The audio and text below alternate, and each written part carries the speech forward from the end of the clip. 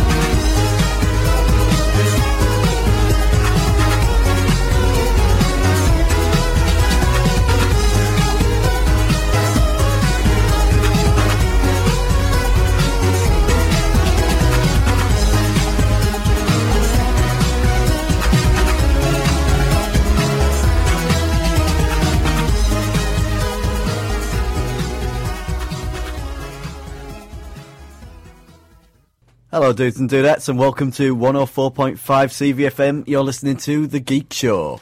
Yes, you are, and it's been a hell of a last day.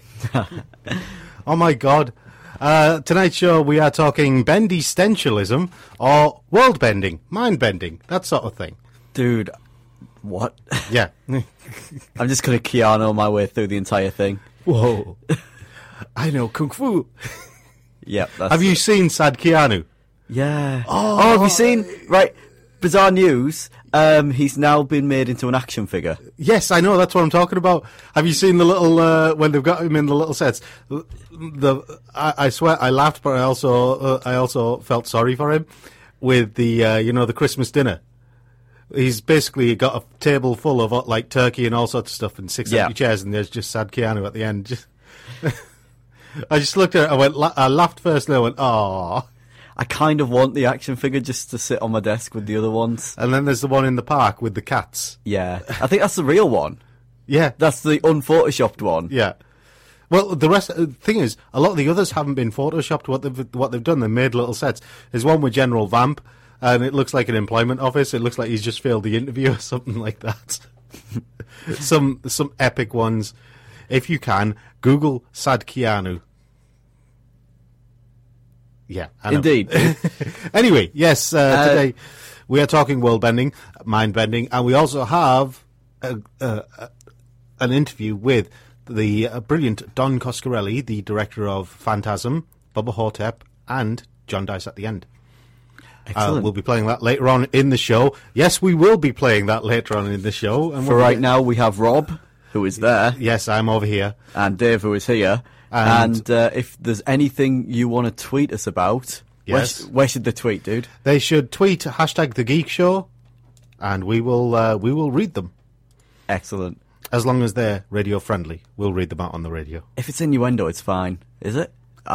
Yeah. Innuendo Mostly is fine. Okay. Yes. Anyway, today we do have news. Facebook. I use Facebook. I know you don't. Yeah, I know I don't, and I'm so glad. It means I've been infection free for longer than you. Dude, my image is everywhere on the internet. It's just... No, I mean, in relation, the reason I say infection free is because this story, researchers at Princeton University have claimed that the social network's popularity has spread like an infectious disease. But as we slowly become immune to it, it's going to die out by around 2017. Perhaps. I know that this year there's been analytics that say the teenagers are leaving it in terms of in favour of other things like Snapchat and stuff like that. Yeah. But I still think there's a place for it. I think people are going to continue to use it. Well, I mean, I honestly see Facebook going the way of MySpace. Possibly, only if they find a better way, really. Well, I think what's happening with a lot of the big social networks is that they're too generalized. Facebook is all well and good, but when people are starting to look for more specialized things that are based on their hobbies and their interests, so they can talk to people about the things that they want to talk to. Yeah, I see what you mean, but there is the tools to do that within Facebook. You can set up groups and... Yeah, I know, but, when you actually have dedicated social networks, take Mal, for example. Mm-hmm. My anime list is all about anime and manga. I think it's got 1.5 million users, coming on 2 million users. It doesn't seem that big in comparison to Facebook. It's tiny in comparison to Facebook. But if you go on to Mal and start talking to people on Mal, yes, there are idiots on Mal, just like there are on any social network. But you will be talking mainly to people who have an interest in anime and manga. And you'll probably find yourself spending a lot more time on Mal talking to those people about your interests than you would do in a Facebook group. Oh, yeah, absolutely. But, I did find as well, when I was doing the community pages for OneCon all the time, yeah. Whenever we had news to announce, we'd have to do it so many times because the nature of Facebook is that only the top thing is at the top. Yeah. So it's like no one has any long-term memory. Yeah, exactly. You've got to keep hitting people with the same information because everyone forgets it and Facebook forgets it. It's like once it's down the page, it's forgotten. That's partly because of people are a bit like goldfish. I mean, the 3-second memory is, it's been proved false, but the analogy still stands. People only remember the newest, shiniest thing. Well, Tumblr I find worse for that, in that just the deluge of content you get on Tumblr. Oh, God, I avoid Tumblr. It's okay. It's just I only put my own content on there, but a lot of people that I follow reblog a lot of things. So yeah, you just get, as I say, a constant deluge of content. Well, the thing is, the same thing happened to... do you remember StumbleUpon? Yeah. The same thing happened to that. It used to be great. In the early days, it was great because you just, you go, right, that's interesting. You just put your interests in and it'd find you a random page about, based upon your interests, and you go from there. But then as it got bigger and as more people started adding the same stuff, you start hitting the same stuff more and more often. Yeah. Until, you could go through, click stumble 50 times and every single thing would be something you'd already read or seen. Mm-hmm. That's just the way it goes. But yes, Princeton University, this is what they said. Ideas like diseases have been shown to spread infectiously between people before eventually dying out, and have been successfully described with epidemiological models. Ideas are spread through communicative contact between different people who share ideas with each other. Idea manifestors ultimately lose interest with the idea and no longer manifest the idea, which can be thought of as the gain of immunity to the idea. That's a lot of ideas in one paragraph. But yes, they modelled the social networks using equations commonly used to map the spread and recovery of epidemics, and they tested them on data gathered from MySpace to check that they accurately modelled boom and crash, and then applied them to Facebook. In turn, they generated the prediction that the site's user count would drop by 80% before 2017. So, yeah. An 80% drop is a huge amount for Facebook. Yeah, they're going to lose a lot of advertising on that. Yeah. So, it'd be interesting to see if that does happen with Facebook. What would Zuckerberg do next? Isn't Zuckerberg already out of it? Like, at this point, he can just... No, he's still the head honcho, but he's just basically doing things like learning Chinese and, adding various bits and bobs onto Facebook that it never actually needed in the first place. He'll probably sell it off if it starts to fail. Hello, everybody. Hello, Rob. And I will just say this, it just gives another social network a place to have 80% of, wedding photos, baby photos. Yes. Photos that nobody really cares about, but you got a sort of wedding slideshows. It's moved on to the digital format. That's what Facebook is now. Yeah. Boring slideshow people, boring you with their boring lives. Hello, by the way. Do you know, a lot of people... Here's the thing, though. They actually know right now that about 30% of Facebook users don't actually use Facebook as a social network. They just use it to play Farmville and stuff like that. My dad does that. Yeah, they don't actually use Not Farmville, Facebook. though. He has taste. Yeah.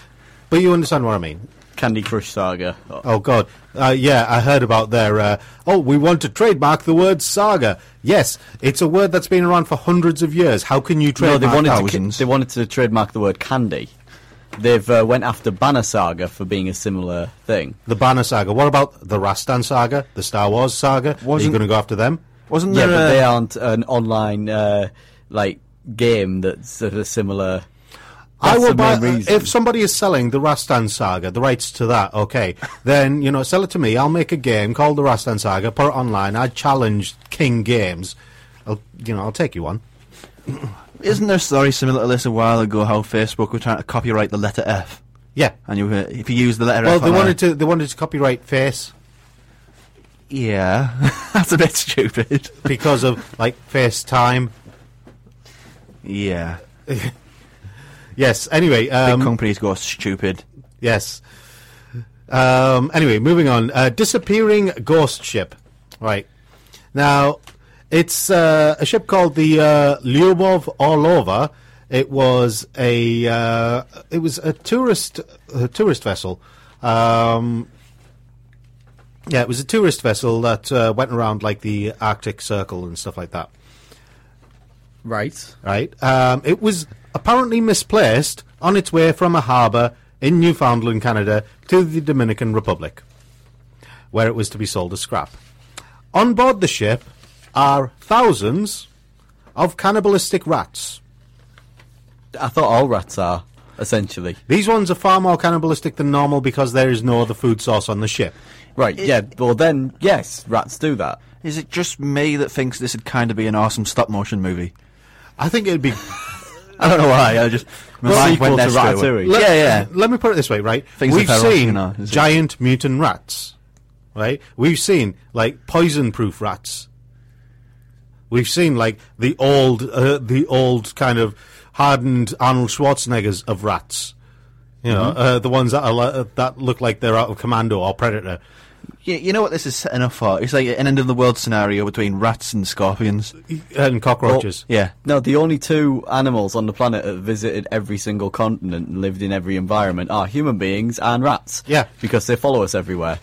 And apparently there's been rats in space because they'll just follow us out everywhere we go. Yeah, we're just making a lineage for Ratatouille movies now. First, it's a cannibal movie, and then it's an in-space movie. Yeah. Now, here's the fourth one, he got a huge knife. Here's the thing. This ship disappeared. Right? It disappeared at some point, and the weird thing was, in this age of Google Earth, right, they still couldn't find it. Couldn't find it on sonar, couldn't find it on radar, couldn't find it on Google Earth. Question there. Yeah. Isn't this the day and age of Google Earth and street maps and all this, and people still can't find Area 51? Yes, I know. Conspiracy! It's the rats. The rats run Area 51. That's the only logical conclusion. Anyway, they reckoned that this ship was heading for the UK. Oh, the horror! It's like something out of a prequel for some kind of horror movie, zombie movie. This could be a good B movie. Yeah, we need to do this. It's a stop motion with rats. And it's I like it. I like it. It's a perfect setup, isn't it? And get admin to do it.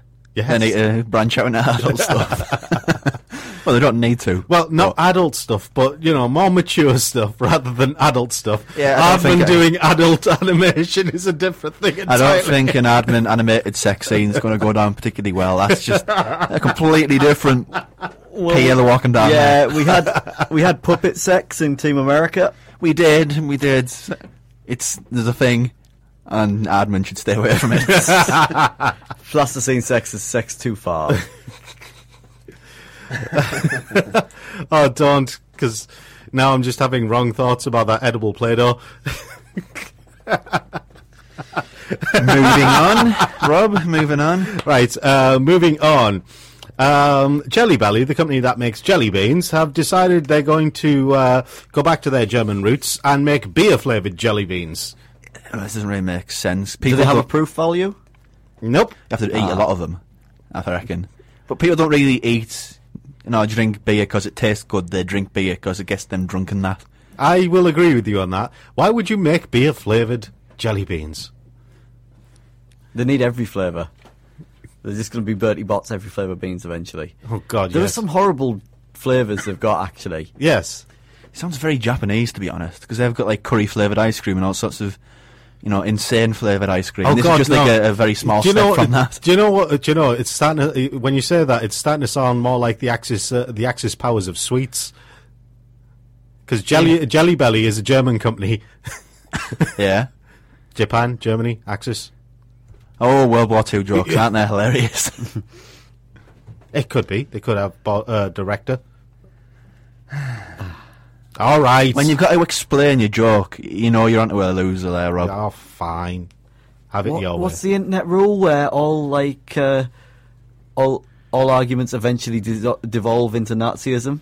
That's Godwin's law. Yeah, you're taking it that direction, dude. Well, Godwin's law just states that it's that, but a lot of people say, no, I win the argument because you went there. It's not part of it. Anyway, moving on. Robot Revolution, cat whiskers.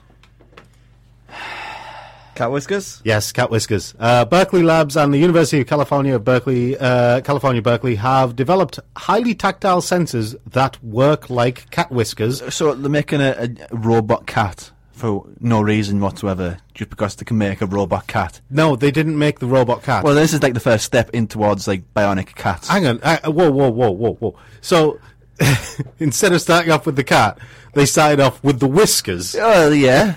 What have all cats got? Whiskers, sorted. What's next? Ears, done. And then, they fill in the back. They have different R&D teams working on different parts of the cat. Yeah, it's slowly... None of them know about it. It's all independent. There's one person with a plan. And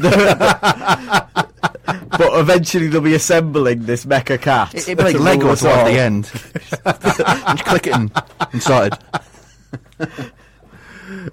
It's the future. It's the future. Why else are all those cats on the internet? It's a conspiracy. This is true. Totally. Yeah. So the Area 51's a conspiracy by rats, and the internet is ruled by cats. Yeah, I'm liking this show. This is going well. Who are seeking to make their own mecha cats to... It'd be a cool law. Huge mecha cat. Mecha Catzilla. Yeah. Oh, speaking of which, I found... for the anniversary of what's the name of the metal? Choco King. Yeah. There's a special Choco King version of Hello Kitty in the Mazinger Z style. In the Mazinger Z style? Yes. It has a little cockpit that Hello Kitty can sit in.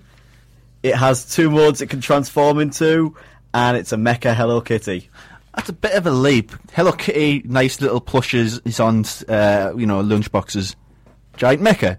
Where's the middle point there? As I said, cats are taking over the world. You can't see this, but Rob's face has barely moved in the past minute. I think I broke him. Cats are taking over the world. I just kind of... Huh? Mecha Hello Kitty. Persian cats, they're the ringleaders. No, it's those hairless ones. Yeah. Those hairless ones freak Like Mr. me out. Bigglesworth. Yes. They freak me out. Nobody buys them or owns them, so, they're conspiring. I'm sure they're actually those giant rats in disguise. There's an episode of Futurama where all this is true, where cats are from another planet and have been conspiring to rule us since Egyptian times. Yes. Wasn't that also kind of the... we stumbled on something here. Aside from the coming from another planet, wasn't that also the plot for Cats and Dogs as well? Yeah, but that's awful. Yeah, but this episode of Futurama has internet memes in it. Ah, yes. Anyway, these sensors are supposed to help robots feel and see their surrounding environments. Mecha Cat. Totally. I jumped the gun, but I was totally right there. I called it.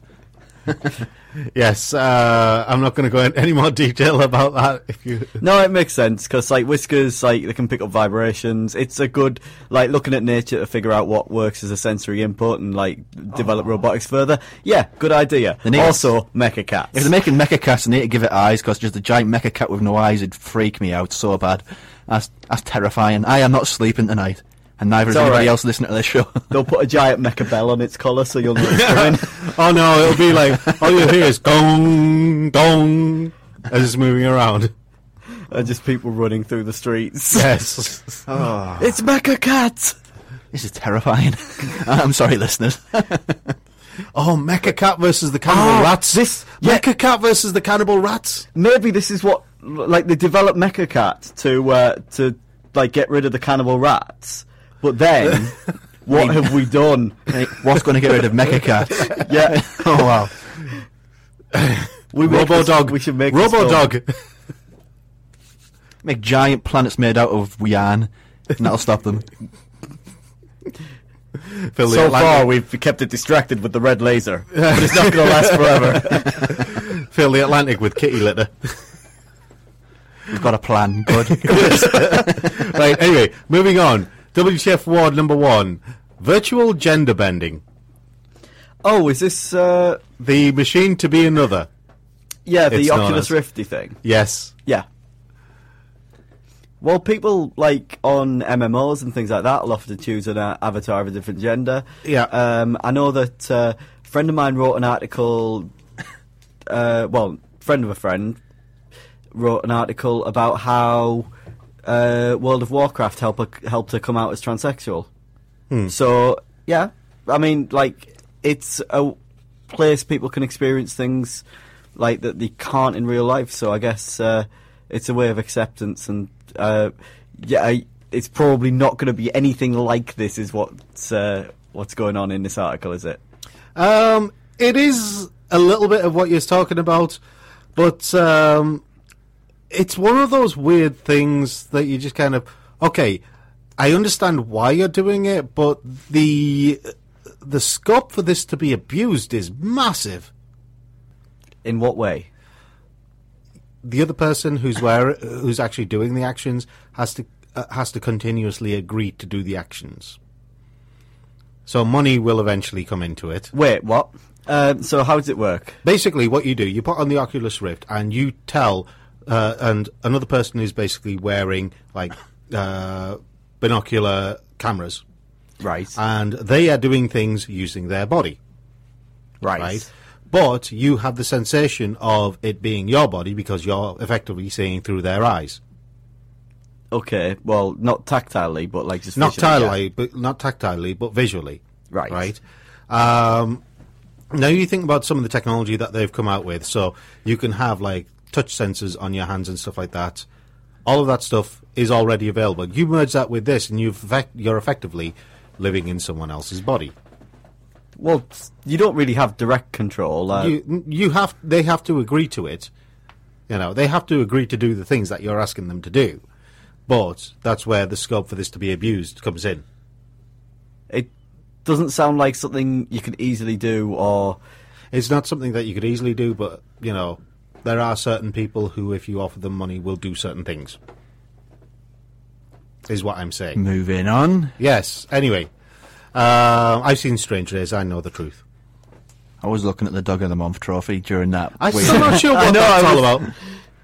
Anyway, I find this... I understand why they're doing this. It just seems, And a little for bit some odd. reason, yes, the trophy that Rob was looking at is some sort of greyhound dog of the month that's randomly on the desk. Yes. He's now taking a photo. Is it going to go on the Twitter?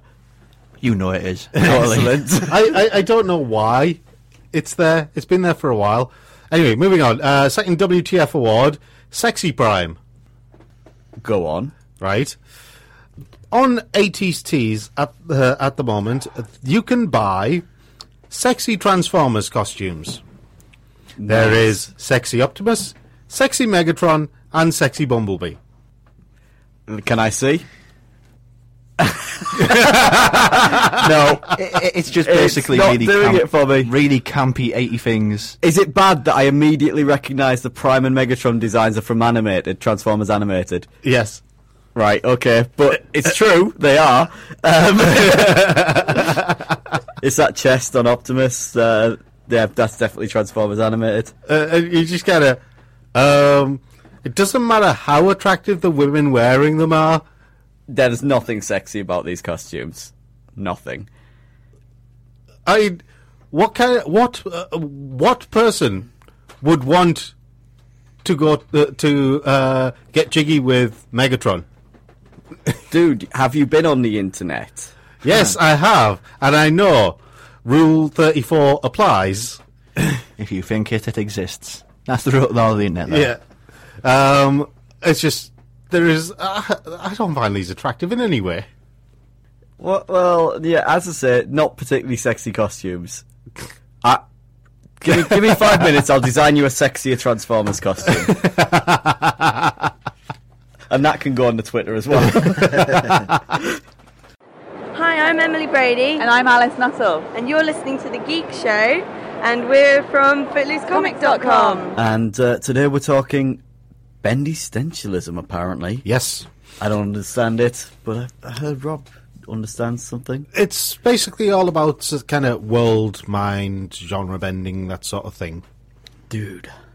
Yeah, I No, know. it's not. Well, world and really. mind bending kind of thing. Well, we got an interview with Don Cosgrave today, who directed John Dies at the End, and the unifying theme there is it bends around with the world physics. Yeah. Which, when I thought of that, well, Rob suggested it, but I thought of it, I went in more of the Inception sense. Yeah. How it's a world and it just plays around with what that world is. Yeah. all Like the an time. MCS you're painting kind of thing. Yeah, that sort of thing. Not so much as existentialism, because that's dull, frankly, let's be honest. Well, I was just using the formal definition of existentialism, which is why I came up with Bendystentialism. Not going to explain that. No, I was just leaving that You can leave it there. as it is. So it was awkward silence, and don't you dare edit that out. It's already gone. Anyway, yeah. Why are these types of movies then? Why are things like mind, world, genre-bending movies, or whatever they are, however you want to describe them, why are they an important part of the movie industry? They're not.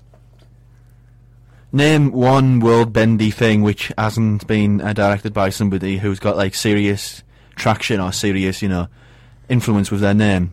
Name somebody who's not that, and the film's been a success. That question's a mess. No, I didn't say they were a success. I said, No. I'm asking why they're important. They're not. To be important, you have to impart influence. Okay. And influence is best imparted through, financial success by being a bit out there. Yes. And films like this, who aren't, Christopher Nolan, is a very small... Or Kubrick. Yeah, Right, there's a non-existent list there.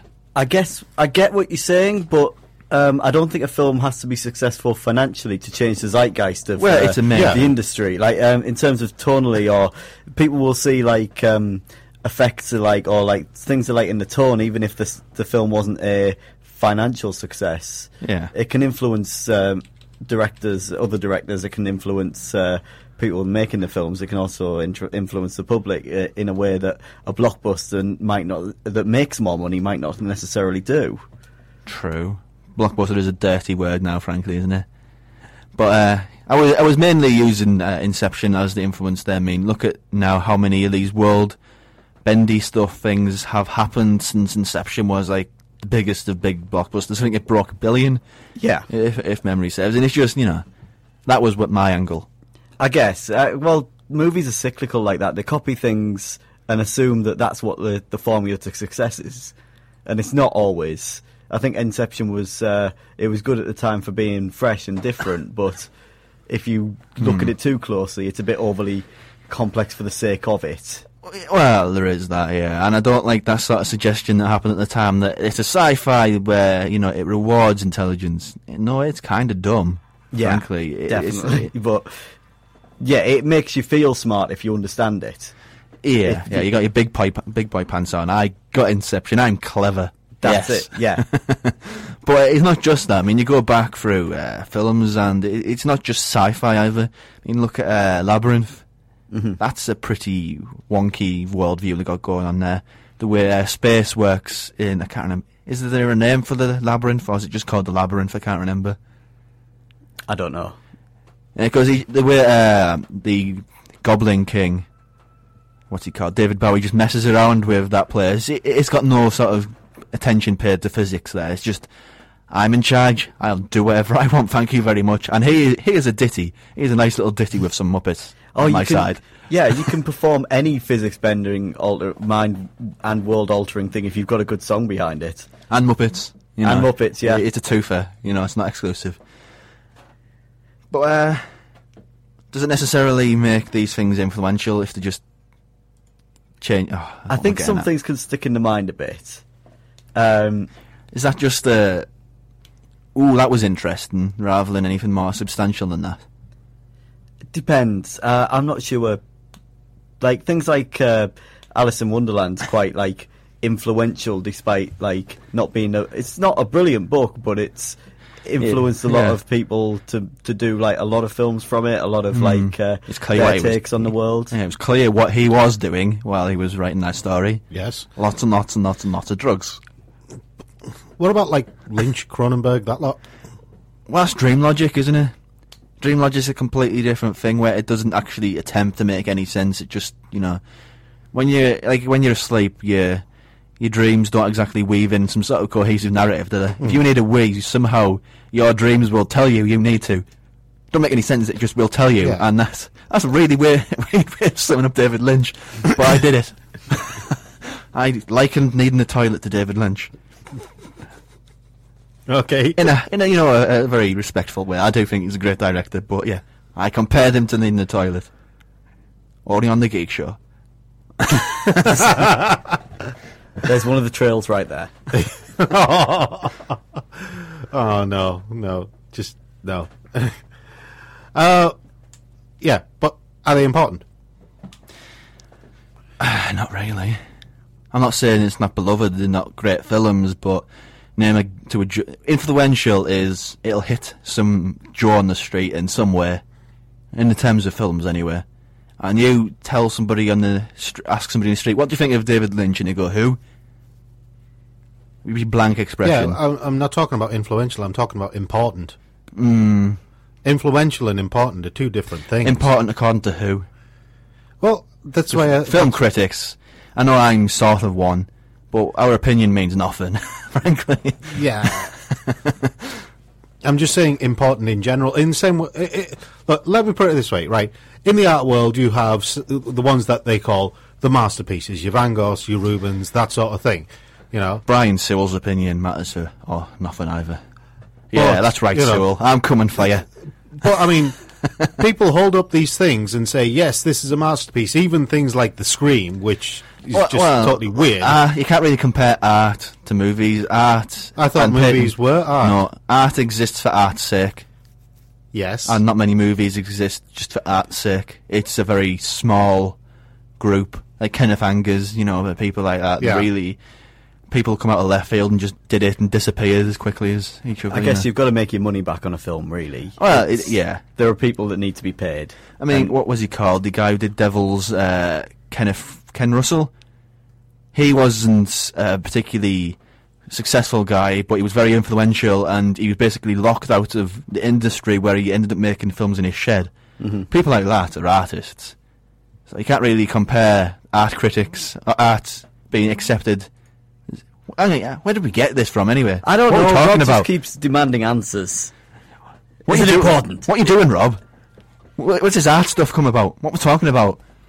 I just asked I'm getting confused. I just asked if these sorts of movies were important to the movie industry. No, but what movies are? What is an important movie? Cannibal Rats versus Mecha Cat. Yes. That is an important movie. It's a it's clear animation as well, so we'll go for this. Yeah, I think it should be a bit Harryhausen. That would work. Yeah. A skeleton sequence just thrown in there for absolutely no reason, but why not? Surely if you saw dragon's teeth, you get dragons. Are you poking holes in Harryhausen's mythology? Yes. On the packet it should say comes up dragons. Anyway. I was trying to, manufacture a awkward silence there. My brain hurts. But you kept on talking, so you ruined it again. I know. Right. Okay. If you wanted to make, if you had the budget, let's imagine you had the budget, okay? Because we know cost is going to be one of the restrictions. But if you had the budget and you wanted to make, say, a movie like Inception, where you play around with the physics of the world and stuff like that, or play around with the physics of reality and stuff, what sort of problems would you actually face, or do you think you'd face? Well, everything. I mean, imagine how hard it must. I don't know what the budget for Inception was, but like the scenes where the world folds in itself. Yeah. To do something where you change and play around with physics, you really got to go out on the limb now. You can't just go half attempted, Oh yeah, it'd be much easier to do it animated, like even CG, because you do have the world at your to do with as you will your whims, really. Exactly. So. I mean, the world is not a Rubik's Cube. Believe it or not. It's there, it sticks, it's done. But animation is the way to do this sort of stuff. I guess acceptance for it would be a problem as well. That if you throw something that out into there, how is it going to go down with people, with critics, if you're spending all this money on your crazy effects to show this bizarre world you've got. What's that new one coming out with the Upside Down? I'm not sure. I think it's called Upside Down. And there are two worlds parallel to each other. Oh, one's just upside down to the other. Yeah, that could be quite interesting. And so, like, the scenes where people are working in an office and one's working on the ceiling of the other's office. Didn't they do an anime of that, though? I think it's Patema. How close are they, though? Because if they're, like, within touching distance, you could mess about with people and, like, ping something from the other person's planet's pocket. And they never know what happened. Well, from the trailer I saw, the point of it seems to be about, like, a forbidden romance for it's the two. Always that. But there's some quite striking shots I saw in there that make it look like this could be quite. You got a point there. I mean, there was a film a few years ago called Another Earth, in which it was just a normal, very indie film, and in a very low budget film, and with a few bits of photography, he made it look like there was another Earth in the atmosphere of Earth. So it doesn't need to be a huge budget. It just matters of if you're going to do something like this, it just bends with physics. How is it going to actually impact people? Because not everybody can do something subtle, and not everybody can do something large. Because either or you'll hit a brick wall and bore people eventually. Mm-hmm. So really, where does the line stand there? Because it crosses every genre. I mean, mostly people think of sci-fi, but there's horror films where the world is bent. I know it's a spoiler to say it, but Cabin in the Woods, Detention, they just mess around with physics like it's going out of fashion. So really, it's just such a large spread there. You can really go anywhere or do anything with it. It's quite an interesting sort of thing to do in movies. Okay, cool, yeah. Sorry, my brain stopped. You're getting all too wordy for me, and I can't deal. Words! Yeah, I had an influx of energy, so I'd use it. Yes. I'm going to insert more caffeine into my face. But it's a point, though. I mean, you can go in so many directions with this stuff. It's an interesting sort of thing in cinema, but it's not necessarily influential. It's not necessarily important. It can be just as schlocky as it can, zeitgeisty. So it's really broad. Okay. Frankly. All right.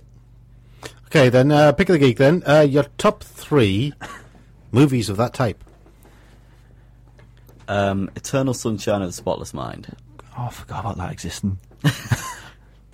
It's not so much reality. It's well, it is. Yeah. When it does, like, the memories being wiped away, that is total physics bending. Yeah.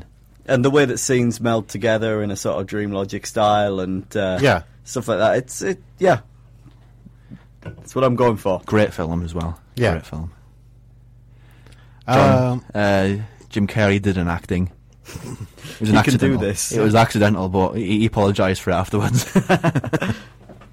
I'll jump in. I've got 3 right now. Go on then. Being John Malkovich. Oh, yeah. There's a portal. He stole that from me. A portal to a world where you see the world through the eyes of John Malkovich behind the filing cabinet, basically. Is that how you stole the idea from Rob there? You use your portal into the Rob's mind? Oh, no. Never. And they've got a shout out for Cabin in the Woods because it's just so fun. The last half an hour is just super gory, insane, world-bendy stuff. Yeah. And I have to mention Labyrinth as well because it's Labyrinth. Seriously, people. It's Labyrinth. If you don't like that, you're broken. All right. If you don't like it, I'm very sorry. You're not really broken. I just disagree with you. Yeah. All right. Since he's gone with those 3, I will shout out for John Dies at the End. Even though he's only seen half of it. No, I've seen it all now. Oh. That was a good awkward silence. Yes. Yeah. We got one. No, I've seen all of it now. I will shout out for John Dies at the End. Because it is an enjoyable movie. It makes no sense. Don't make a lick of sense, but don't make it a bad movie. Yeah, but that's the point. It's really enjoyable. And I'm going to go with... you guys will probably shout at me for this, but I'm going to say What Dreams May Come. I'm not. Nightmare on Elm Street, the first one. That's got some cool world-bendy stuff. I hate you so much. With you just nicked... 1-0 or 2-0 or whatever it is. Freddy Krueger does some cool work. That's 2 you've nicked off me. With his big, long, stretchy arms, that's a cool shot. Yes. And coming through the bed with his arms. I was going to say Nightmare on Elm Street next. Hated. Yes, but it's still cool. But yeah, What Dreams May Come. It's the one where Robin Williams dies and ends up in heaven. It's just A Matter of Life and Death. There's another one. That's kind of world bendy. Is this going to be one of those episodes where you just pop up throughout the rest of the episode, just with extra movies? I don't know. Maybe. Not making any promises. Oh, damn it! He's nicked 2 of the ones that I was going to say. Right. No, don't go to the internet. That's cheating. I'm not. I'm Christopher Sabat, the voice of Vegeta, Piccolo, Yamcha, and a few others on Dragon Ball Z. And the Geek Show is over 9,000! A Scanner Darkly. Is that animated? Yes.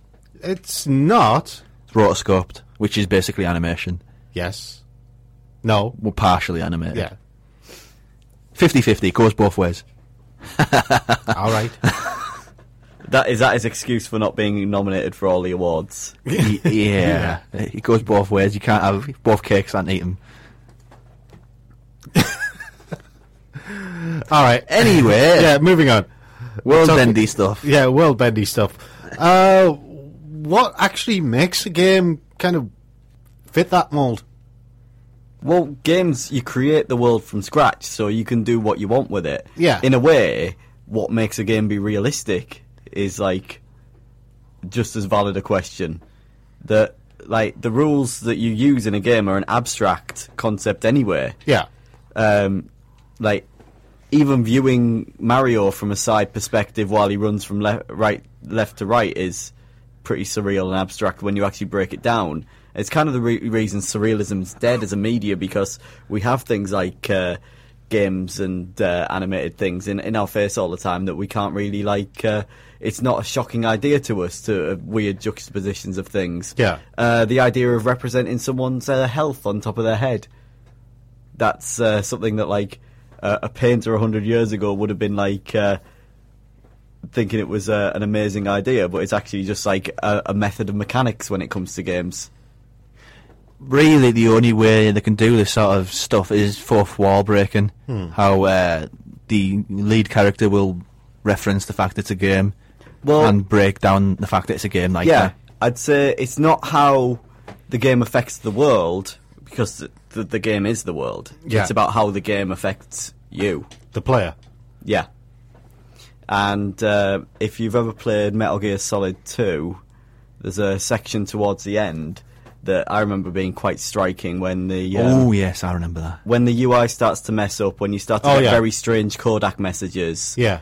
And you even have a game over screen that's not a game over screen. Yeah. That's a total Matrix sequel bit of that game. It just makes... You think you know what's going on, but no, you don't. It makes sense. Isn't that like Metal Gear? Yeah. Isn't that like the entirety of the Metal Gear saga? Yeah, I'm pretty sure the kernel actually tells you to turn off the console. Yeah. During this section, because you've failed at the game. Yep. I'm pretty sure Metal Gear Solid makes perfect sense. It's just been translated badly. Let's be fair, it won't be a first. But there are games that that do sort of like literal world bending. Things like Psychonauts is very you going into the worlds within people's heads. Yeah. So you see their dreamscapes and what makes that up, and the different characters have completely different worlds. Have you played the game at all? Yes, Milkman. Oh god, the Milkman. Yeah, I like the lungfish actually. I can't remember that. You play as like a kaiju in that one. Oh, they consider you sort of like a giant monster. Yes, I remember that. Which is quite strange because the lungfish in reality is this huge hulking thing. Yeah. And then within his brain, it's loads of tiny little lungfishes running around, scared of you wrecking buildings and things. That was a game that needed a sequel. That was just, yeah, brilliant. Tim Schafer could probably generate like enough money to make a sequel in seconds on Kickstarter, but could he deliver? What's his recent game? Is it Broken? Broken Age. How was that? I don't know yet. I've not played it yet. Apparently, it's broken into 2 now. Yeah, that's a common thing in games. It's I'm just wondering. You mentioned the whole bit from the end of Metal Gear Solid. They do that sometimes in a few games, but when you're like drunk or poisoned or something like that, in some games, and especially the first person examples. Go on. I'm trying to remember. Well, I know what you mean. Sometimes if you're drunk, it blurs the vision of the character, so like it changes the controls, or you won't be able to move the same way. I see what you mean there. There are times where you go down sort of like psychological trips with the character, and like if it's done well, then you as a player also get confused about the situation, or you. Yeah, I mean, Arkham is very good at that when it goes in the Scarecrow sequences. Yeah. Yes. That is a very weird... That's basically what the I'm first thinking. one where you don't know where it's happening, with the mortuary, that's really good. They try to copy it in the second one with the Mad Hatter, I think, and it was a bit desperate on that. What other games was there? What about those God Sims? In that you can actually change the world directly. Literally. So you can like raise mountains and... create, split islands and stuff like that. I wouldn't say that's particularly world bending. You could make, like, bizarre things in Minecraft, but it's still using the rules that, like, are within the game, really. World bending is like an existing world in which you manipulate that. With Minecraft, it's, here's a blank slate, go nuts. Yeah. So I wouldn't really call that world bending. I'm not talking so much about Minecraft. It's the same with any game like that, really. Little Big Planet, you could argue that's got world bendy things, but no, it's kind of here's a blank slate, go at it. Yeah. I'm talking about, say, the what was that recent one? From Dust. Right. For example. I've not played that yet. Basically, you have the basics already there, and you have to manipulate them, create islands.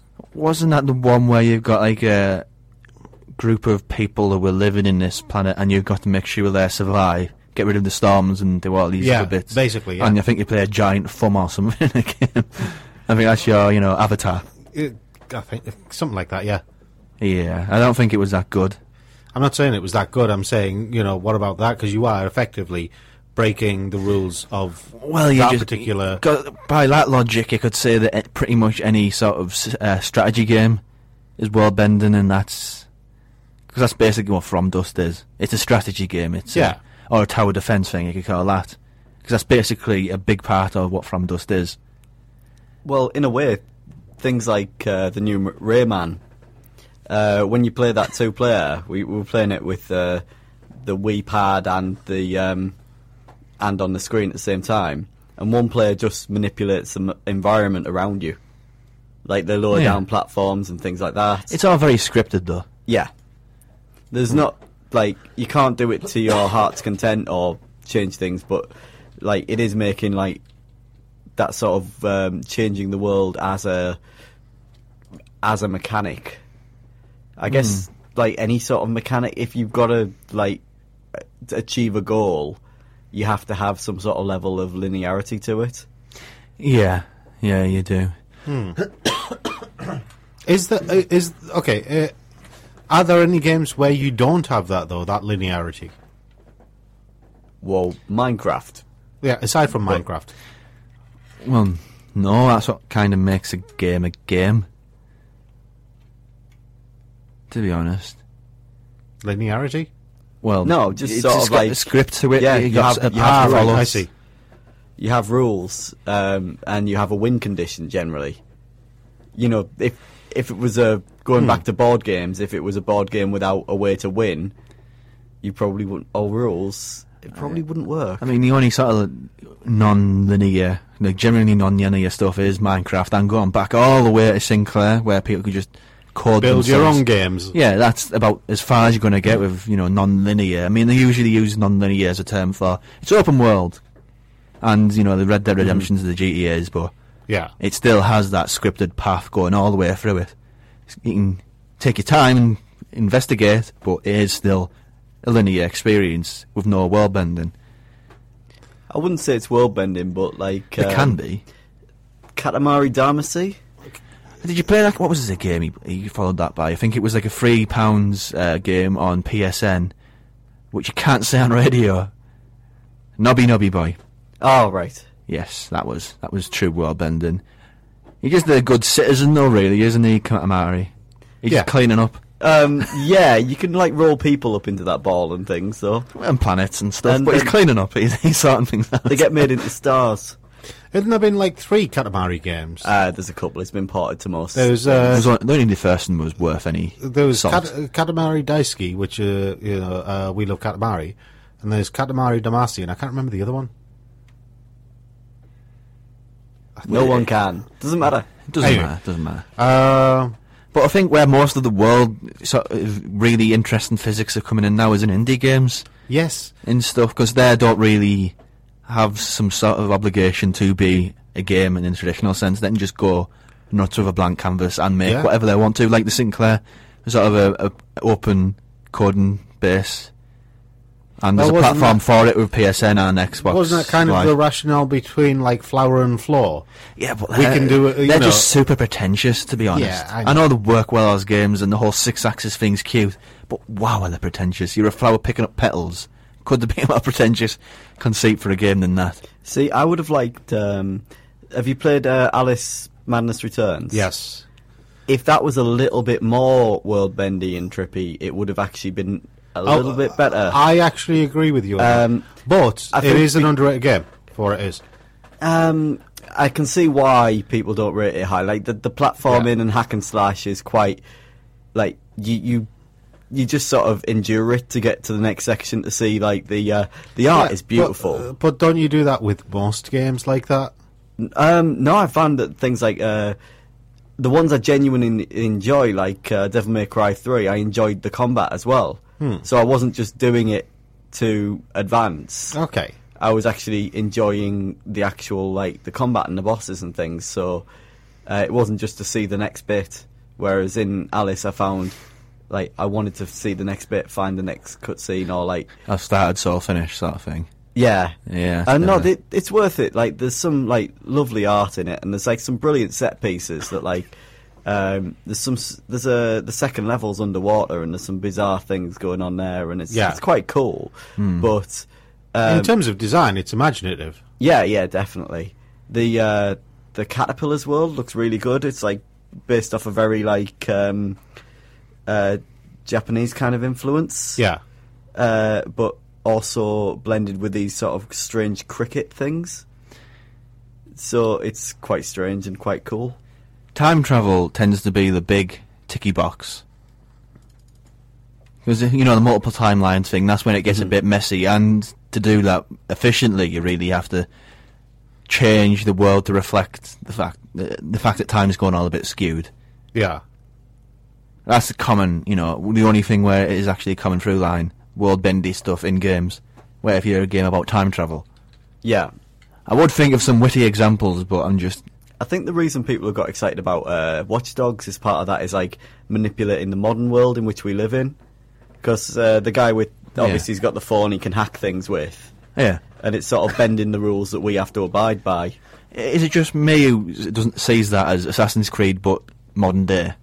Possibly, yes. Well, no, it's Ubisoft, so, from the things they've shown in the trailers, it seems like there could be infinite possibilities to solve things. Until we play it, we don't know that. Yeah, that's true. Is that actually out yet? No. Yeah, it was going to be a launch title for PS4, but it got delayed. I couldn't remember when it was delayed too. Pick of the Geek? Yes. Top 3 genre-bending, mind-bending games. More mind-bending than genre. Psychonauts, I'm claiming it. We got to have a sort of a pantheon of titles which we can't mention anymore. And I think Psychonauts has to go in there because it seems too much of an easy answer for everything, frankly. Hate you really? so much. It's such a good game, though. I think it is such a good game. But it's like pretty much every third week we mention Psychonauts in the Pick of the Geek. Do we? No. Well, in my mind we do. Okay. Any others? Or are you just going to drop Psychonauts there? I'll think of a couple more. You guys go. Oh, no pressure then, eh? Okay, Portal. Not the second one?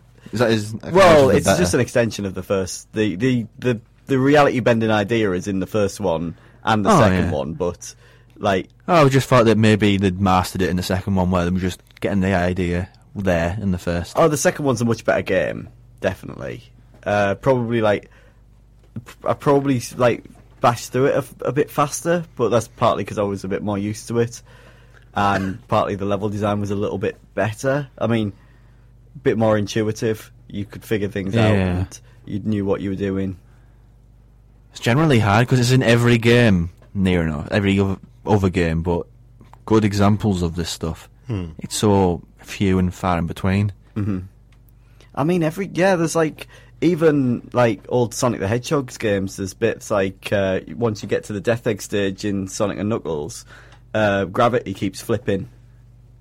Like, you'll be running on the ceiling instead of the floor, and it keeps flipping where you are in the level. And they didn't, like, there's games that'll make that an entire crux of the game, like VVVVV. Yeah, I remember that. What was that game recently where you had like the gravity gun where you could mould the? I think it was.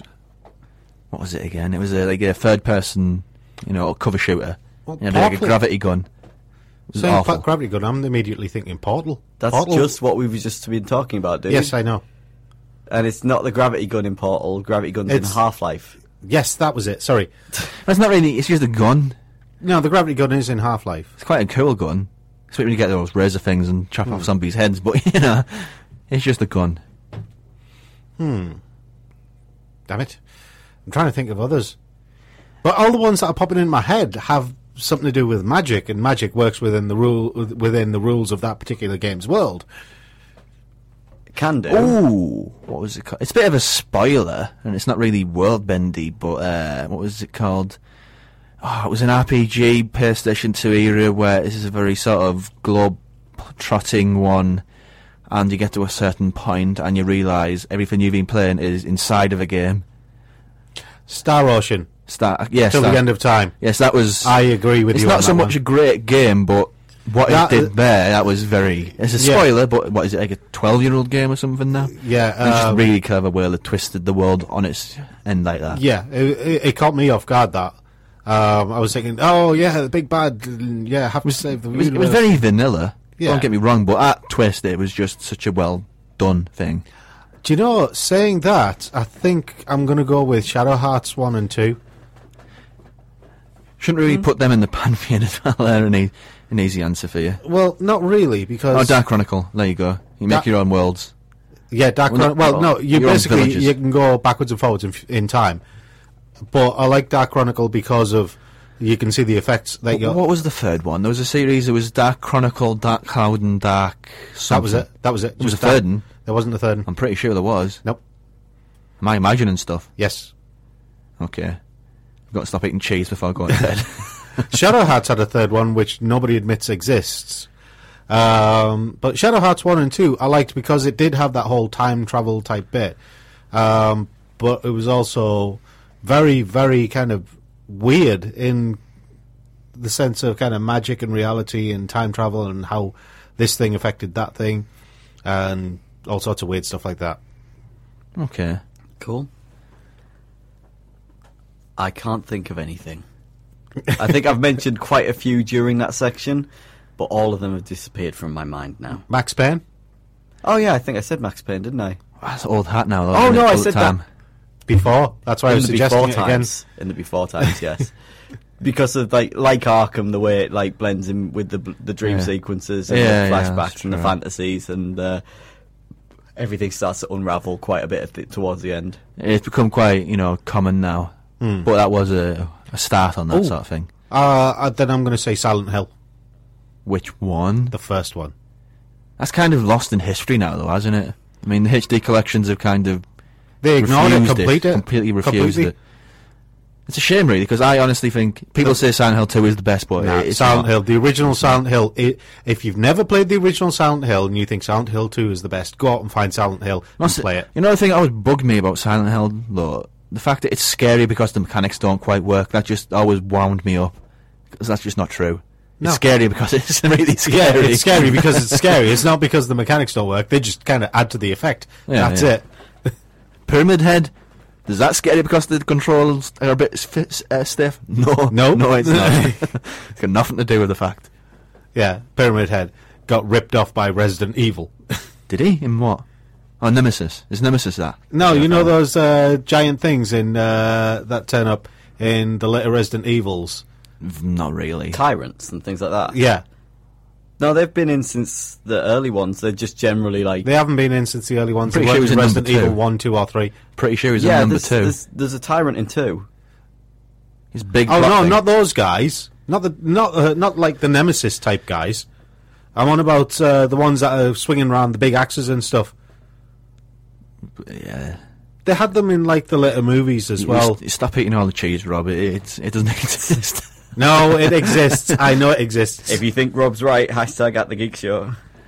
I can't remember what they're called though. Hi there, I'm Robert Rankin and you're listening to the Geek Show. Oh yes. We've got reviews for you now, starting with Rob. Kiss of the Damned. Zan Cassavetes, daughter, I should say, of John Cassavetes, has made a vampire movie in the sort of traditional sense of what a vampire should be. It's a very erotic creature, it's a very erotic film, and it pays a lot of sort of cues to 1960s and 70s and European cinema. The basic story is Juna is a very reluctant woman. She stays in, she doesn't go outside. And going outside, contrary synopsis of her, she goes to a video store. In a video store she meets Paolo, who's played by Peter Petrelli, the actor who played Peter Petrelli in Heroes. And the spark forms there, and as that spark forms, Paolo gets drawn into this world of vampires. And it's...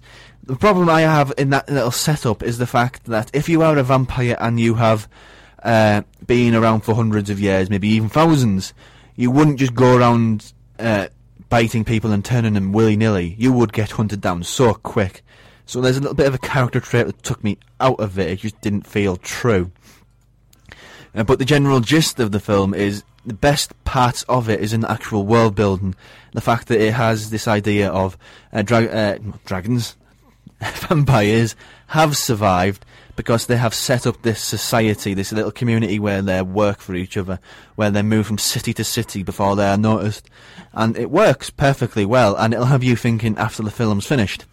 But the way it works, it's a very snobby society they're formed.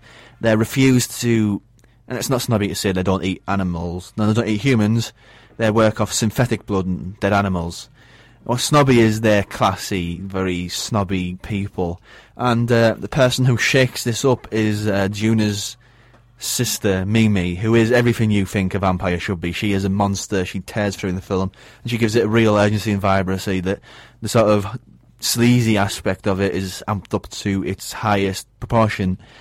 And it's very good. It's very works well within that. But the problem I had with it is all pinned on this romantic story between Paolo and Juna, which has a really fierce love scene early on, and from that it just kind of fizzles out, and yet it's still the main focus. And to have that in a story where the world building's so strong and the way Mimi shakes it up so good, frankly, it's a bit disappointing that they pin all the things on this story, this love story, what the characters nor the director cares all that much about, really.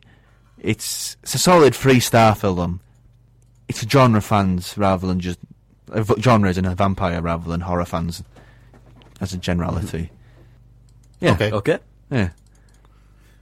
Right. My one is Hakuoki Shinsengumi Kitan, or Memories of the Shinsengumi, or whatever you want to call it. It's a bit of a strange one. It's very much a Bishi fest. Okay. Right. Do go on. It's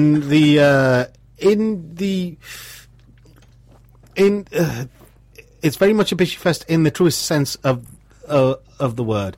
There is one female protagonist at the start of the series, and she... Reverse harem. Yeah, it's a reverse harem, right? Basically, it's Chizuru Yukimura. She is going to... she's going to find her lost dad, right? Okay. Her dad is he deals in Western medicine. This is set during the Edo period. When you said Shinsengumi, that's wise. Yes, I know. I thought I'd better clarify that because Gintama. And that's also one of the problems when you're watching this series, if you're a fan of Gintama. But I'll get to that in a second. Chizuru Yukimura has she's gone to Kyoto to look for her missing dad. He's been missing for a month. She doesn't know where he is. She gets accosted by 2 rogue samurai who start chasing her. She's dressed as a boy, right? So they start chasing her, thinking that he's a young boy, and they're going to beat him up and possibly kill him. She runs down an alley, hides, and then 2 weird samurai with white hair kill the 2 rogues, and then one of them is about to attack her, but then they both get taken out by the Shinsengumi. She gets taken with the Shinsengumi, and she somehow ends up staying with them. I'm not going to go into details because it starts getting a bit weird at that point. There are devils in here. There are secret medicines and potions of strength and stuff like that. And it all goes very, very Russian. Wibbly after junk. a bit. Yeah, wibbly junk. But like I said, it's a Bishi fest. You can tell this anime wasn't designed for guys. There are lots of kind of stylized posing that shows off the men in their beautiful forms. What's wrong with that? Says Dave the Bishi. And she is, she is quite attracted to one of them in particular, Toshiro. She's attracted to Toshiro. The thing is, after watching Gintama so much... drop the Gintama stuff. No, after watching Gintama so much, because they actually use the actual names. Well, the characters in Gintama were based off... Yeah. Like, the Shinsengumi ones were based off the actual historical ones. Yeah, I know, but that's what I'm saying. The same characters are also in this. So when they're talking to, Kondo Isao, I'm thinking of Gorilla. Well, yeah, but that's just one interpretation of it. Like, when they're talking to Hijikata, I'm thinking of Gintama's Hijikata. And it's this weird thing. If you are a Gintama fan, you're probably going to have that weird dichotomy going on in your brain. Because they kind of act the same as well. Okay. The characters in the Shinsengumi are very similar to the characters in Gintama because they're based off the same models, as you said. The same historical models. Well, it's the same way you see a lot of things with Nobunaga in. Oda Nobunaga, yeah. And Masamune and stuff like that. Well, no. Don't go there. Don't go with the Oda Nobunaga. I could mention something, and it's not good. Anyway, because they did turn him into a girl. Come on now. Right, anyway. On topic. Yes. It is very much a Bishy Fest. The story is... It plods along at decent pace, but it's too much of... it's too much of the kind of Vampire Night mold. It's kind of all of these beautiful men, and they all have dark secrets, and several of them are after the girl all at one time because she's something special, apparently. And yeah, it's out from MVM in the next couple of days, and if you like that sort of thing, then you'll probably enjoy it. But it's not really my thing. Okay, cool. I had a copy of Dragon Ball Z Battle of Z to review this week. It's very different from the other Dragon Ball games. Basically, it's based very much around... Whereas the other ones are more closed-in fighters, this is very open, and the arenas are very big. You spend a lot of time navigating around. It's more like a third-person, not shooter, but a third-person action game. The new mechanic they've added, the big one, is team-based. So you play with up to 4 characters at once. So in some of the later fights, you'll need to coordinate how these people work. Characters come in different types. There's offensive ones, there's defensive ones, there's support. There's more ranged attack ones. If you know the cast, you'll probably know where people sort of fall into that. Characters like... I'm assuming pretty much... I don't have to explain what Dragon Ball Z is. I think that's pretty much taken as a given that everyone knows Goku. Yep. So pretty much everyone will be able to pick up the story mode. The story mode follows the story of Dragon Ball Z very rigidly. It's quite... There's not much new added in there. There's a lot of, for example, there's they add in little fights. Yeah. But other than that, there's not much more. You are given a few what-if fights as well later on.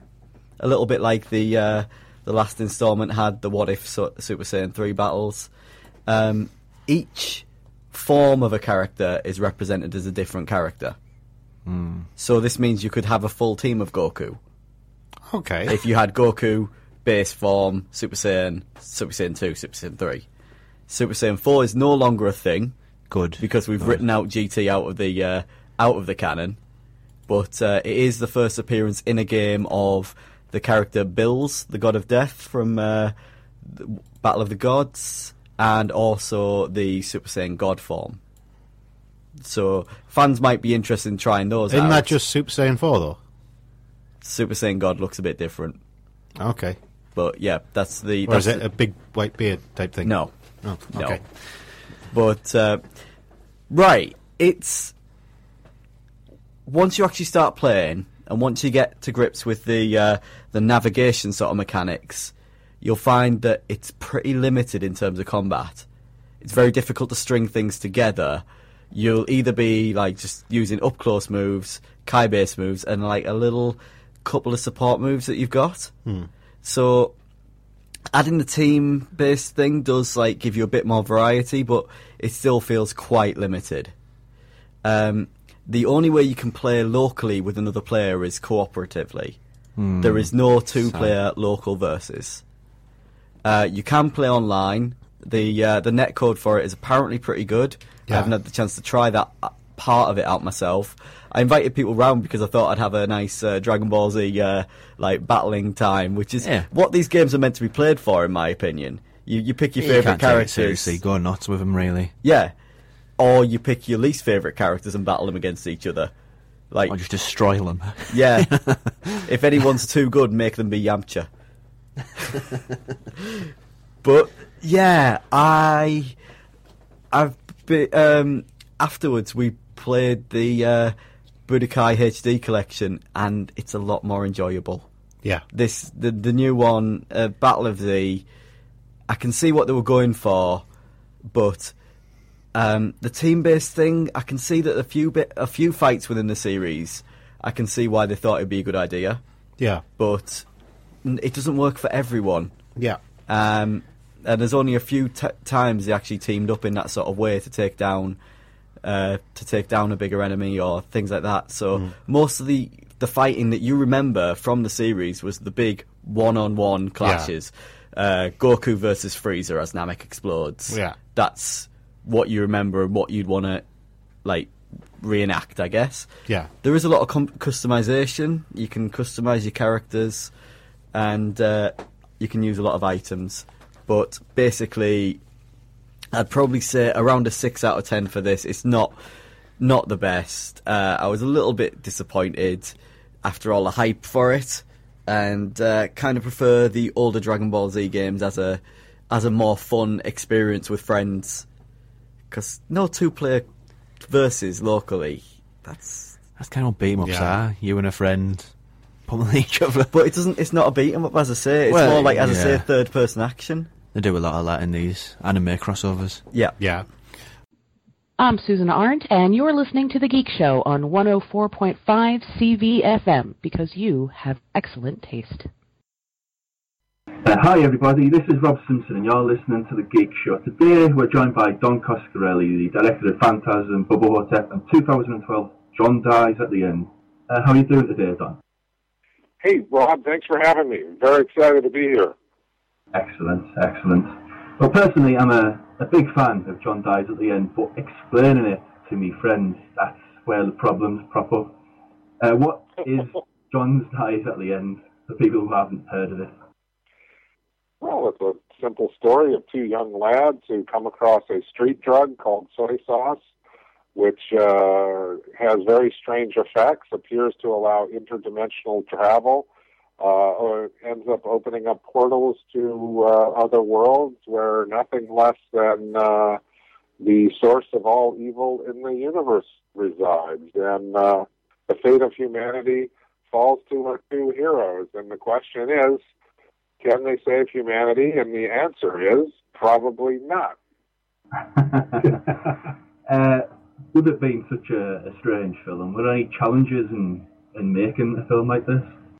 Well, absolutely, because we were going where no man has tread before in terms of some of these effects and strange things. Because the story is very ambitious, and there are some very strange. Well, I mean, I don't know what could I mean, we can talk about the monster made out of freezer meats, or we can talk about the cell phone made from a bratwurst and a bun, or we could talk about this terrible evil. There's so many different aspects of the movie that were very ambitious, and unfortunately we had some budget constraints.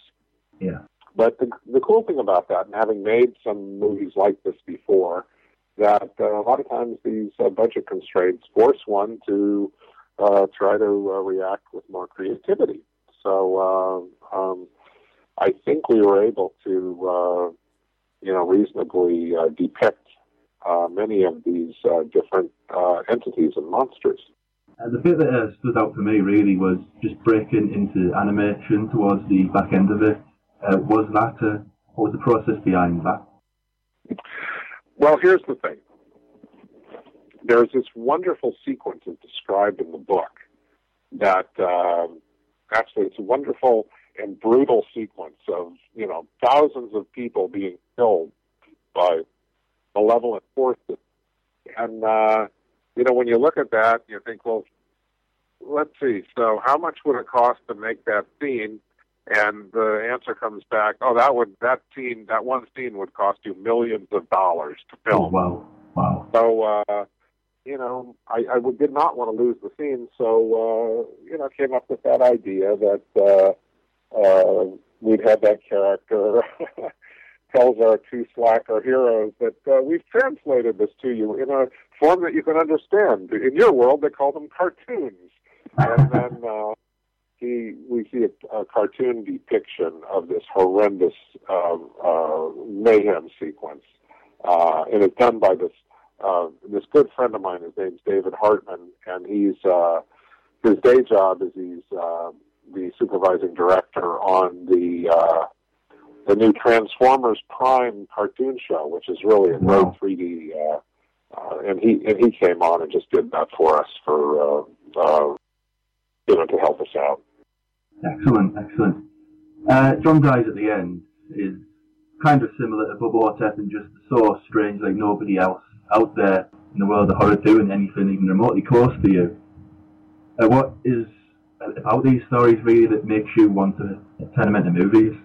Well, yeah, look, I've always been interested in fantasy and horror from the time I was a kid. I started off, back when I was a boy, they used to play a lot of the old Universal monster movies on television, and I would watch Frankenstein and Dracula. I love that stuff. And, they play the old Godzilla movies. I love monster movies. And, there's so many different types and styles. I like the fantasy genre because horror and sci-fi, because it really these are movies that while they to many people they seem very exploitive and ridiculous. To those of us that love them, we also see that they're movies that open our minds and open our eyes to things and cause you to ponder.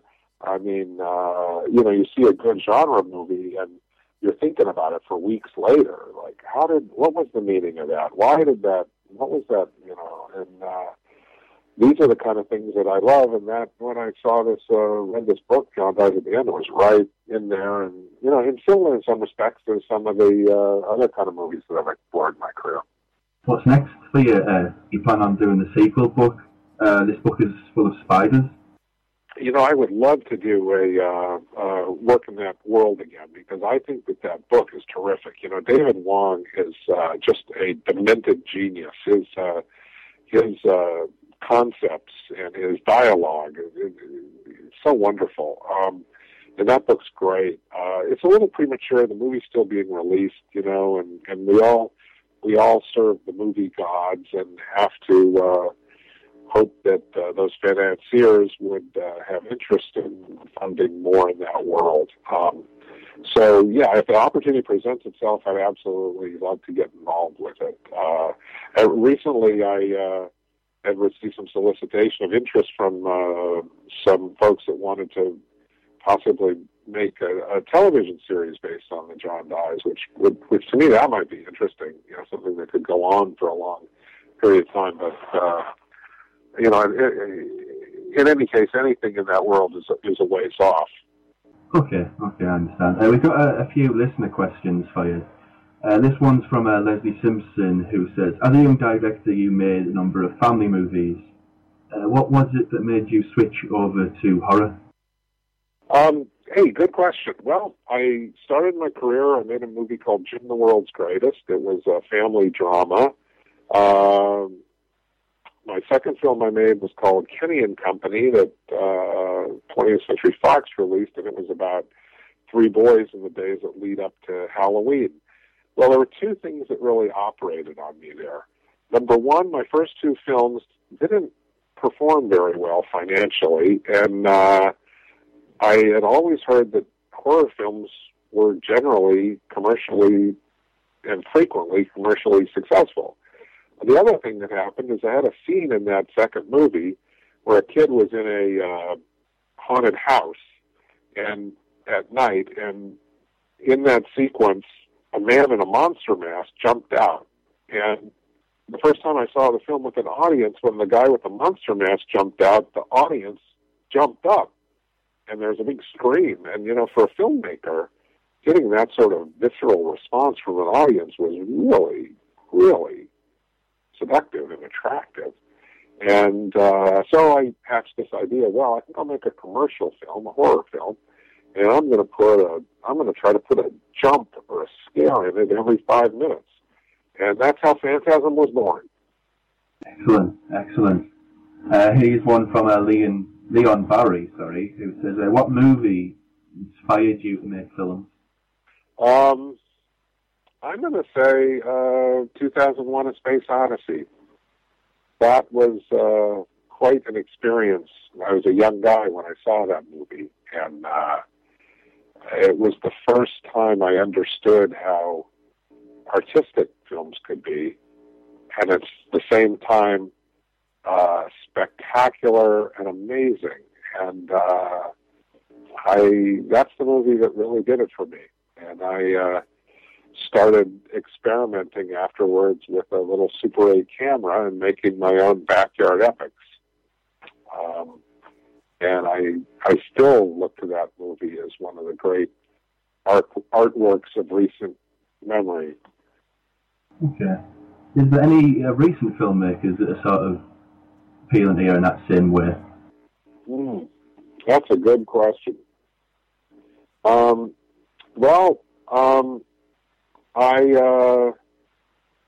The films that I like, especially in the genre of recent times, and there are a lot of wonderful young directors working, and I like a lot of their work. Adam Wingard has made a couple of really wonderful genre movies. I really like You're Next. I really like his previous one, A Horrible Way to Die. I am very interested in trying to see the interesting movies that younger filmmakers are making, because the thing about the horror genre is that we go through periods where there seem to be nothing of interest, and yet somebody always comes back with something different and unique and a new take on it. In fact, while we're sitting here talking right now, there's probably some young first-time filmmaker working on a movie that a year or two from now is going to blow our minds. So it's amazing how the horror genre just keeps bouncing back. I agree. The zombie genre in particular, I saw Pontypool recently, and it surprised me, to say the least. Another question. This one's from Jessica Cook, and she says, what would be your dream project if budget was no limit? There's no limit to the budget, I mean. What, no limit? Your dream project, what would you love to make if money was no object?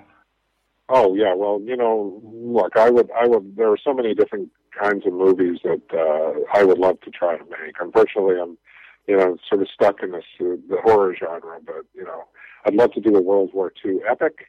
I would love to do a movie like Christopher Nolan is making. That Interstellar looks fantastic. I would love to do a movie in space with travel to stars, those kind of things. Lots of interest where you could spend a lot of money.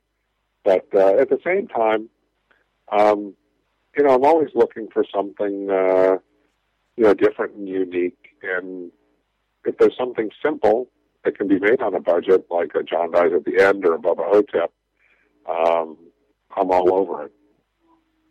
Okay, final question for you, Don. We have this section of the show called Pick of the Geek, where we highlight stuff that doesn't really get the love it deserves. Is there any films that you'd like to sort of give a shout out to? Any period of history, really. Oh, any period of history. Oh, movies that I love? Yeah. Sure. One of my favorite movies, non-horror at all, Best Years of Our Lives. I love that movie. I can't watch that movie without tearing up. But let's talk about my guilty pleasures. I love Starship Troopers. That's a great movie. In fact, I was so gratified because I bought one of the Merida pulse rifles off of eBay that was used in the movie. I bought that about 5 or 10 years ago, and I was so lucky to get Clancy Brown, when he was working on John Dies at the End, to sign it, because he was so great in that film as Sergeant Zim. I love everything that Edgar Wright does. He's amazing. I can't wait for his next movie. Well, thank you so much for spending this time with us, Don. We really do appreciate it. Hey, it's my pleasure. Thanks so much for having me, and thanks so much for supporting the independent genre movies, because let me tell you, there's not much publicity budget or advertising budget for these films, and so the word of mouth that comes from sites like yours is just so important. Thank you. And thank you very much. Bye now. Take care now. Bye-bye. Welcome back to the Geek Show on 104.5 FM. And that was our interview with Don Coscarelli, so thank you, Don, for giving us your time, and thank you, Eureka, for giving us the opportunity. Thank you, Steve, Eureka, for arranging that for us. We do have to apologise for the line quality. Unfortunately, we did call Don while he was in LA on his mobile.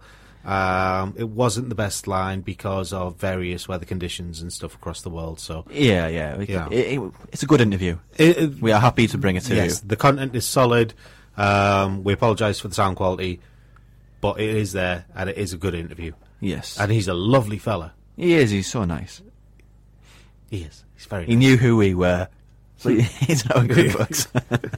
Anyway, moving on, we do have a very small animation section for you, but this is more in the nature of, because animation by its nature is very, it's like games. It's it's very bendy. We'll just go for pick of the geek in this one. Yeah, I think that's really all we have time for. Your top 3 mind or world bending animated series or movies.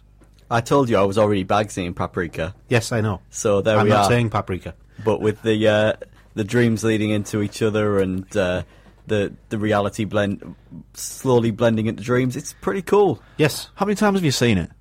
About twice. Did you get it yet? No. I don't think there's anything to not get. What? No, it's just it's just you know what you watched, but you don't know what it is. It's yeah, but it sort of makes sounds like sense. me in an episode of EastEnders. It's cool and I love it, but it's just a bit weird. Oh, it's weird. Very hard to dreams are weird. Like yeah. So yeah.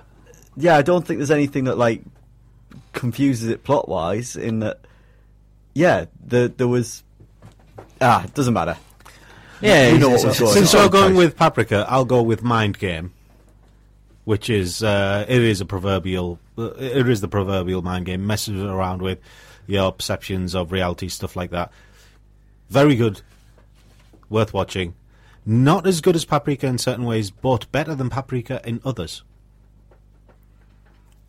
Okay. Even though we didn't bring up The Matrix when it came to world bending, I would say that some of the shorts in the Animatrix are very good at that. The one where the kids find the glitch and just play with it. The only one I can remember is where the 100-metre runner runs so fast he breaks the Matrix. Yeah. That's a good one as well. Didn't the director of Cowboy Bebop, Watanabe, do one of those? I can't remember. I can't remember which one he did. I know he did one. The glitch one is very good. As I say, just they find an old abandoned house that has been closed off, and they go inside, as kids do, and play about. But they discover that the rules of physics don't really work here properly. There is the bit of For Dark World, which is basically that. Yes. Where they find the kids and they're just in this big building and it just doesn't work. There's another movie that, I know we're on animation, but another movie that plays around with reality, Dark City. Yes, there is. I've completely derailed my train of thought there, Rob. Any for you, Rob? Like I just said, you completely derailed. All right, I had an idea. I'm going to go with one that you guys probably haven't heard of, Cuchu Barranco. It's set in a psychologist's office, right? Right. And the person offering the treatment is the quite youthful-looking son of the director of the hospital, who has a tendency to wear a big kind of teddy bear doctor's outfit type thing, right? And inject people with his weird concoctions. It's very surreal, very trippy, but also has it also goes a lot into the psychological side of things as well. So it's one of those that isn't just surreal for surrealness' sake. It's got a meaning to it. And it does make you think. Okay, cool. I'm not sure if this qualifies, but Pompoko, because they do play around with hallucinations, which is about as good as you're going to get to world bending. Yeah. And it's such an underrated film. I'll tell you what. People think Ghibli is Miyazaki, but Takahata is every. You'd like Uchotun Kazoku from last year. Yeah, that's just noise. I can't remember what it means. It's something family in English, but it's all about Tanuki living in the real world. You'd enjoy it. Yeah, okay. I'd probably for my third one, I'm probably going to go with Dead Leaves. The art director from Gurren Lagann and the new Kill la Kill. It's very evident he was involved, but it's by the end of it, it's far more surreal than either of them. Yeah. I was going to say, Watanabe, what's Space Dandy like? Because that's shown now. It's pretty good, actually. I've seen the first couple of episodes. It's getting better. I saw the trailer and I was like, wow, that's something, all right.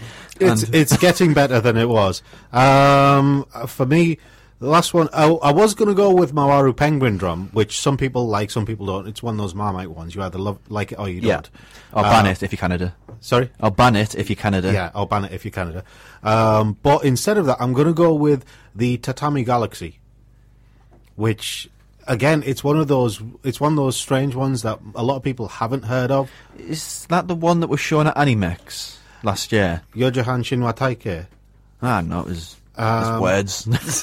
The Tatami Galaxy, I can't remember if it was shown at Animex last year, but if it was, then big up to Gabby and the rest, because it is a brilliant series. Oh, it's not a series, it's a movie. The one that they're showing. The Tatami Galaxy is well worth watching if you like trippy, surreal, but also intelligently done stories.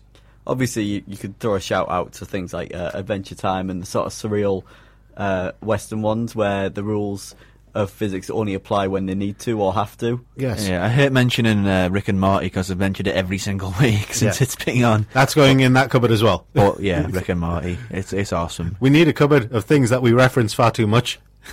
It's a pantheon of Geek Show things. We just mention this stuff. Oh, you just turn it into a drinking game. If you want something a little bit more left field, then it's well worth checking out Genius Party. Right? And Genius Party. It's just not available. It's such a lost in history thing that. It was a brilliant collection of different directors' work and different animation studios' work. They just had fun to play around with it, and some of them really went to town. Cool. You know. But yeah, that's it. We've been talking Bendystentialism. 2 hours in and I still don't understand what's going on. You're not supposed to. Dude. It's very MC Escher, this wall, I will say that. Yes, I know. It all ties in. It's full circle. And we had John Dies at the end. We have been The Geek Show. I've been Rob. I've been Rob as well. To book the trend, I was Dave. He wasn't Rob. Yes, he wasn't. I was. He was. He wasn't. Right. We'll see you all next week. Take care and have fun.